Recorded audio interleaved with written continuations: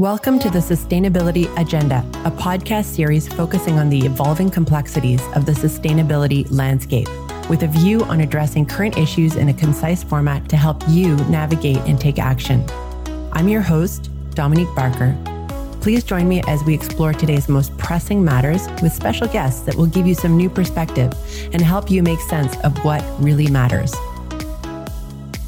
And then maybe even more importantly, when does that trajectory for offsetting or for market-based measures switch from allowing general offsets, which could be paying for someone else not to emit carbon, into removals?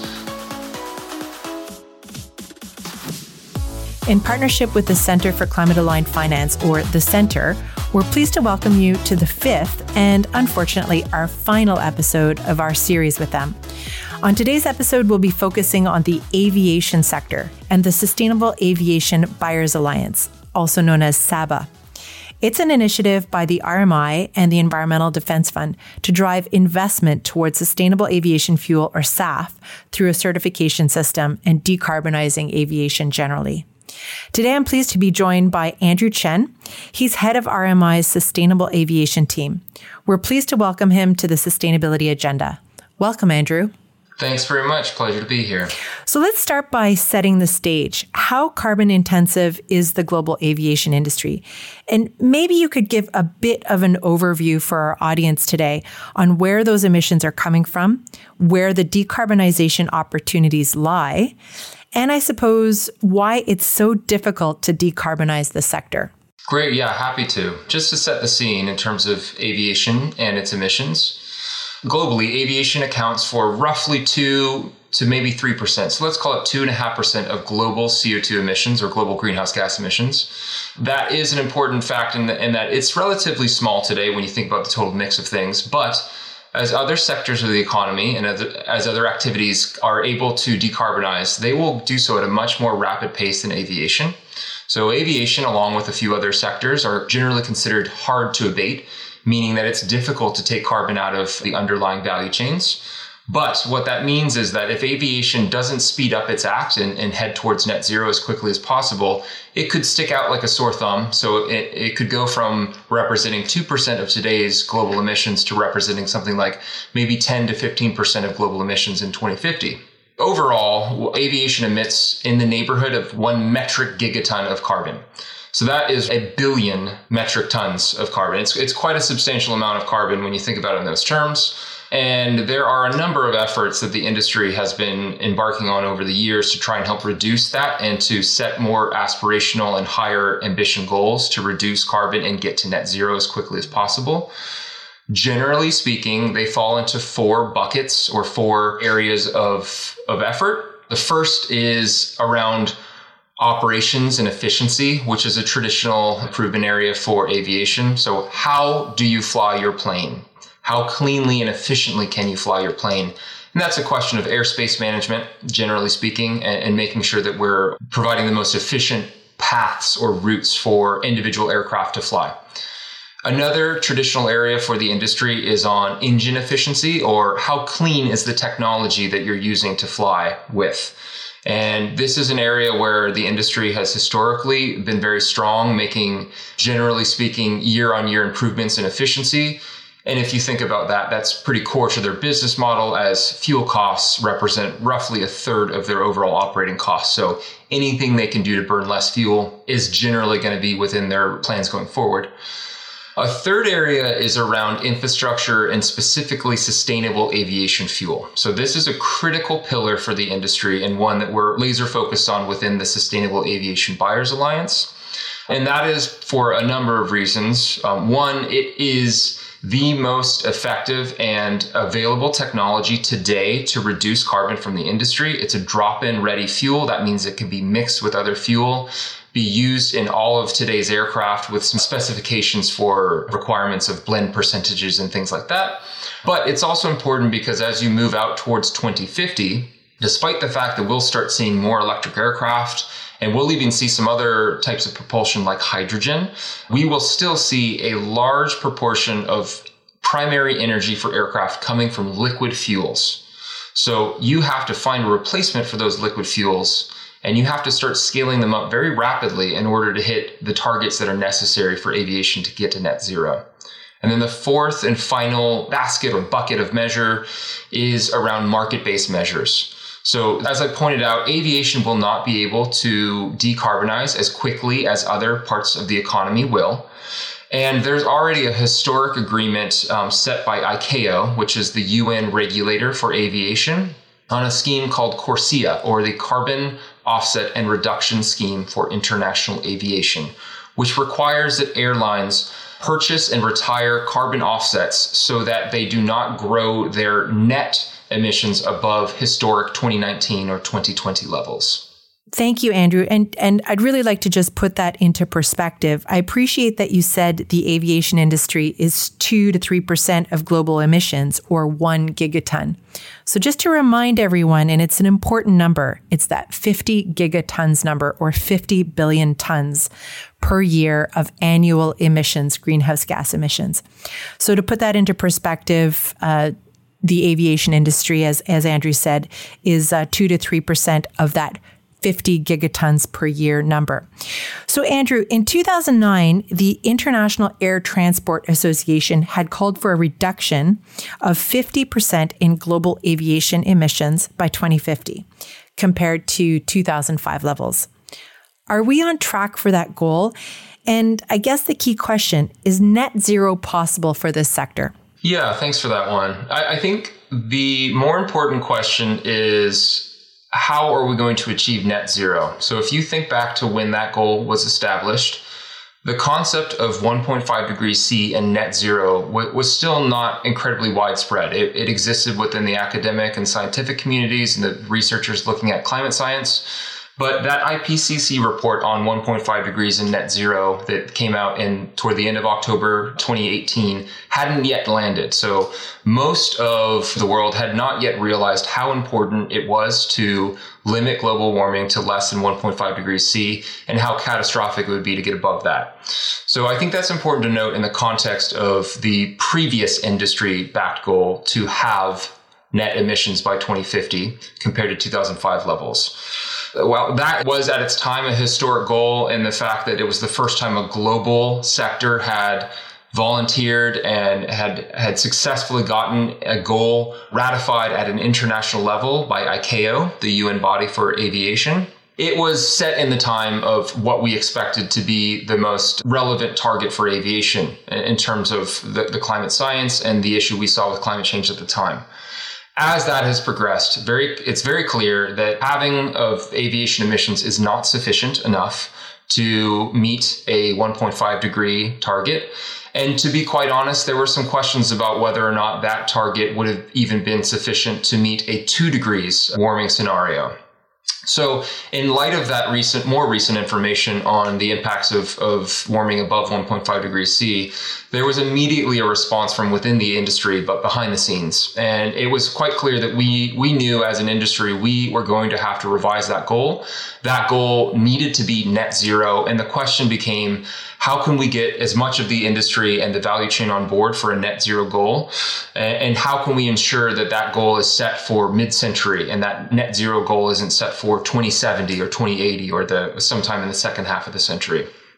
In terms of how we're doing or how the industry is doing with its aviation emissions growth, emissions are still growing from aviation. However, it's important to note two things. One is that every forecast will have some continued growth of emissions before we peak and before we start bringing down net emission levels towards a goal of zero net emissions by 2050.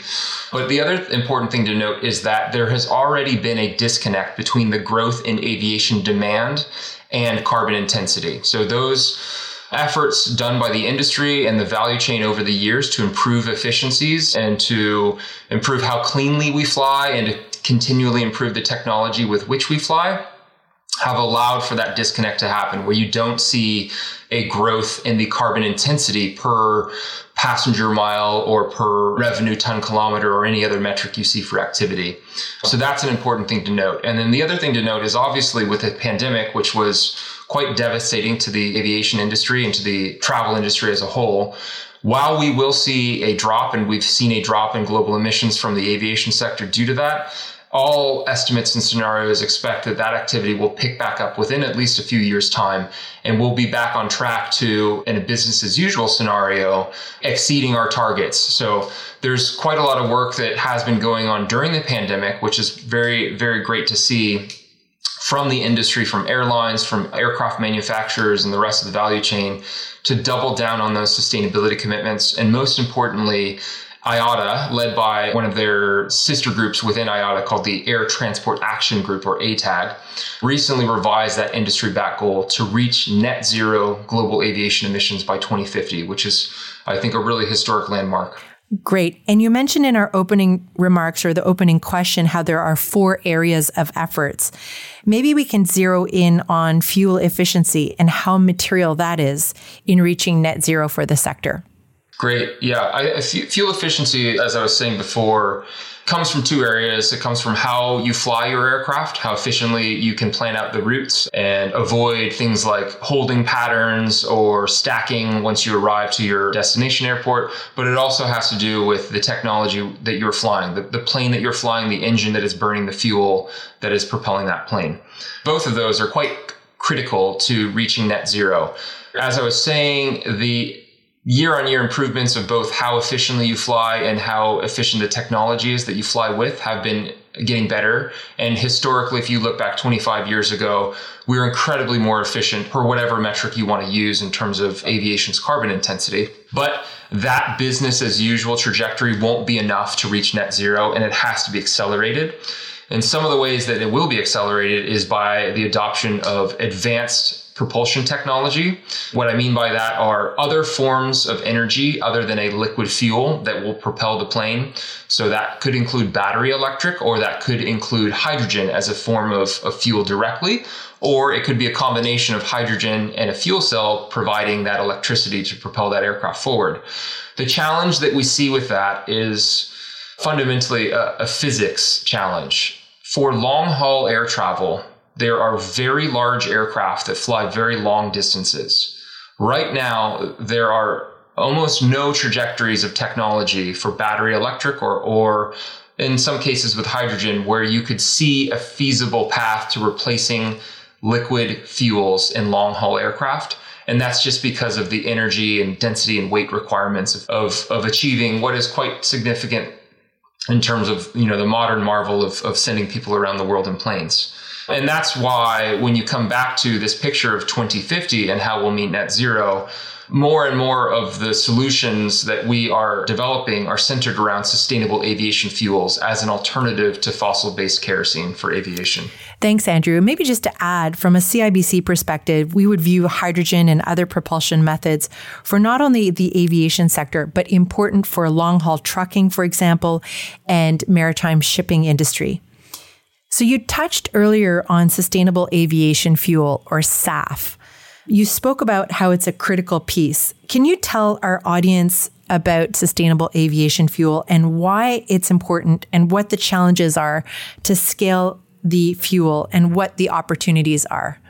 Yeah, there's really quite a lot of challenges to talk about, but let me focus on the opportunities. But first, I'll describe what I mean by sustainable aviation fuel and generally what that definition includes. So sustainable aviation fuels typically today are going to be similar to a biofuel. So they're going to come from maybe a crop-based waste feedstock or other waste feedstocks that are then converted into a liquid fuel that can then be used and dropped into the exact same aircraft engine and really the aircraft's wing, which is where aircraft store their fuel, and then be burnt and combusted in that aircraft's engine. So we refer to them as drop-in fuels because to even enter into an aircraft, they have to meet certain safety specifications and fuel standards. And right now, one small little nuance is that to be certified and allowed to fly, fuel that's delivered to an aircraft can only be up to 50% sustainable aviation fuel. So it has to get blended with a traditional fossil kerosene before it's delivered to the aircraft. A really notable exception to this is the very recent flight that United accomplished using 100% SAF in one of their engines to help test the feasibility of that. We can get back to those technological limitations later. I think the more important aspect is what is SAF and why is it helpful for reducing carbon? So as with any biofuel, there is a life cycle carbon assessment that's associated with it. And in theory, if you're looking at that diagram and you're thinking about SAF as a biofuel, you have a standing area of land where a crop is growing. That crop is actually taking carbon dioxide out of the atmosphere, turning it into carbon in the plant material itself. Once that's harvested, and in this case for SAF, once that crop waste or residue is harvested and refined, you can create a liquid product that can be combusted in an aircraft engine.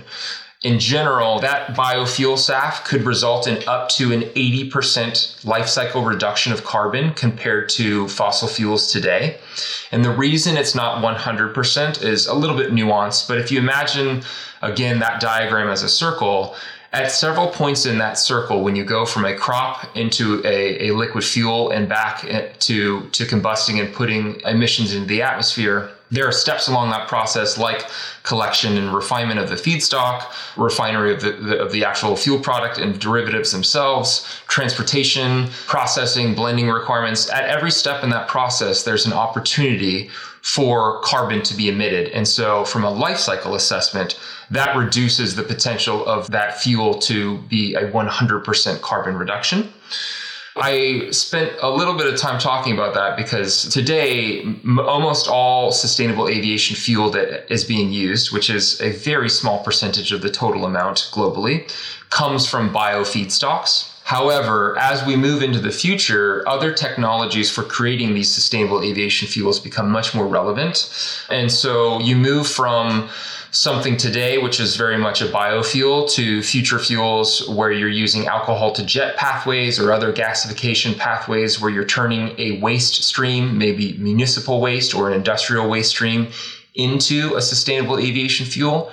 And then finally, further down the road, and something that is quite a high potential for carbon reduction, are a type of fuel that are generally referred to as synthetic fuels or power to liquid fuels. So this is the concept of taking direct capture of carbon combined with green hydrogen and creating a synthetic hydrocarbon that you can refine to make molecularly look exactly like kerosene and act and formulate and operate just like we have today. With that type of fuel, because of its potential, and if you were able to use renewable energy sources to sequester or capture carbon and also to create hydrogen, then you are able to get up to a 99% or 99.9% carbon reduction potential. It could never be a true 100% carbon reduction just because of the every step in that process of going from different feedstocks into a final product could add some form of energy intensity and therefore some form of CO2e to those steps. But it is truly one of the most powerful potential SAF production types that we have out there, and one that will require quite a lot more facilitation from a policy and technology standpoint to bring its costs down. If you can imagine today, the fuels that exist are in the neighborhood of 2 to 3 times more expensive than their fossil fuel analogs. And when you start talking about more future fuels like power to liquids, they are even more expensive. So they need even more work to help reduce those costs and to be able to scale up. I would just want to add there's some really exciting Canadian technologies out there in renewable diesel and biofuels and, of course, sustainable aviation fuel. And this is a really growing and interesting area to pay attention to. So let's move to carbon offsetting. This is a big topic in the aviation industry. And carbon credits is, of course, an area that's close to CIBC's heart. So we've been paying attention to what's happening, and the aviation industry has always been really good about offering carbon offsets on flights when they're sold. Can you talk about the role that offsets play and maybe make some comments about the future of offsets to the industry? Yeah, thanks. I think It is a really important thing to point out. And one of the reasons that aviation is an active player in the world of offsetting is precisely because it is a hard to abate sector. And it recognizes that the speed at which it will be able to decarbonize is not nearly as fast as the speed at which other sectors of the economy can. So rather than sitting back and saying, we're going to invest all of our effort into the technology and the sustainable aviation fuels, there's been a strong acknowledgement that there has to be compensation for the climate impacts of aviation, and offsetting represents a good way to do that today. I mentioned that big offsetting scheme called CORSIA, the Carbon Offsetting and Reduction Scheme for International Aviation, which was put into legislation by ICAO and ratified by UN member states a few years ago.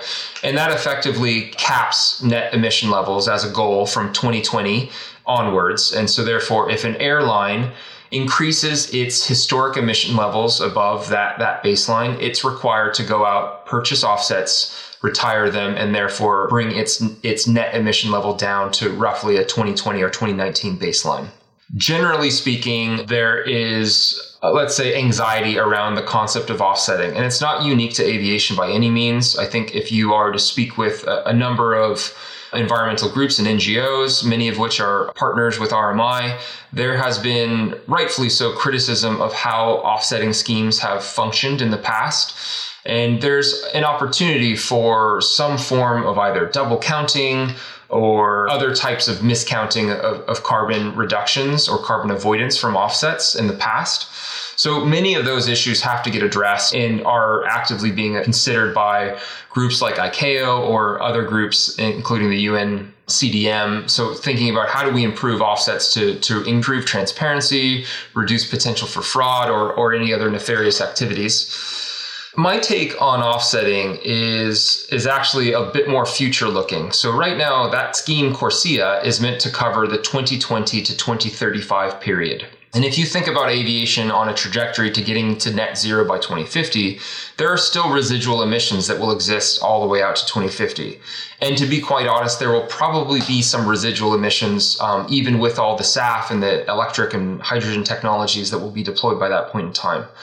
So the question becomes, what happens after 2035 with CORSIA? When does that trajectory of just capping at net emission levels of 2020 start to actually come down and start pointing towards zero? How fast does that trajectory fall from 2035 onwards? And then maybe even more importantly, when does that trajectory for offsetting or for market-based measures switch from allowing general offsets, which could be paying for someone else not to emit carbon, into removals? So paying either to directly capture carbon from the air and store it away forever or use it again in a sustainable aviation fuel. And that becomes really important because, as we know, any definition of net zero requires fundamentally two things: deep cuts in the emissions that activity, that business, that organization, that economic sector is associated with, coupled with an equal amount of investment in carbon removals for whatever residual emissions still exist for that organization or entity or sector. Great. Well, we're completely aligned with the carbon marketplace that we're developing. We really see this as a platform that could help be a catalyst to create carbon removal credits, because that is absolutely the future. It's carbon removal, and that's such an important piece of the decarbonization puzzle. Last question for you. What role can financial institutions play in decarbonizing the aviation sector? And how can they get involved in the Aviation Climate Aligned Finance Working Group that you are leading? Yeah, thanks for that question. I think there are a number of ways in which financial institutions can contribute. But most importantly, I think the summary is that the finance community has a really significant role to play in speeding up the transition of the aviation sector to net zero in a few different ways. On one aspect, the finance community is able to allocate capital, which is in support of important new technology development. So when we think about the fuels, the innovative technologies and business models, some of the other propulsions that we talked about with battery electric or hydrogen or whatever those concepts may be, there's a role for the finance community to play in helping to finance that transition in itself. Secondly, banks and financial institutions have a huge role to play in terms of the client engagement and advocacy that they have the potential to do. So as we know, banks are incredibly well connected across the entire aviation value chain and can be quite an effective player to help nudge or move that value chain along and become more ambitious and play a bigger role individually in how they facilitate that transition.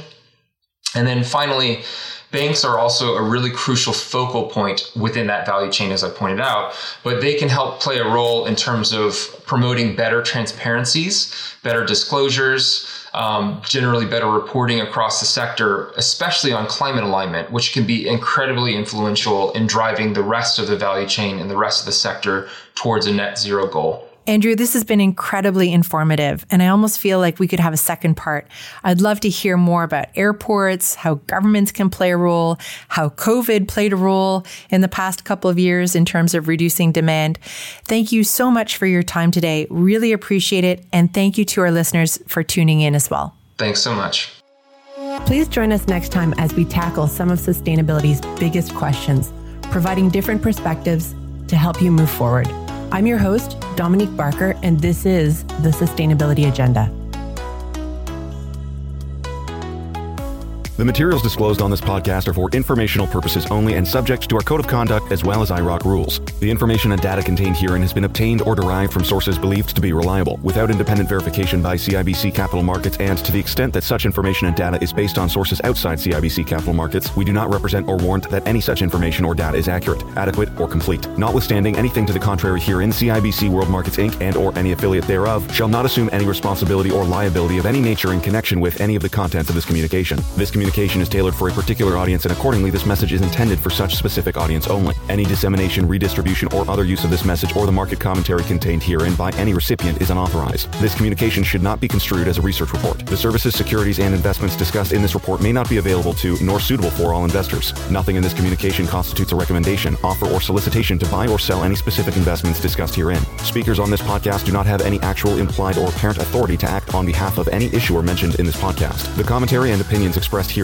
are solely those of the individual speakers, except where the author expressly states them to be the opinions of CIBC World Markets Inc. The speakers may provide short-term trading views or ideas on issuers, securities, commodities, currencies, or other financial instruments, but investors should not expect continuing analysis, views, or discussion relating to those instruments discussed herein. Any information provided herein is not intended to represent an adequate basis for investors to make an informed investment decision and is subject to change without notice. CIBC Capital Markets is a trademark brand name under which Canadian Imperial Bank of Commerce, CIBC, its subsidiaries and affiliates provide products and services to our customers around the world. For more information about these legal entities, as well as the products and services offered by CIBC Capital Markets, please visit www.cibccm.com.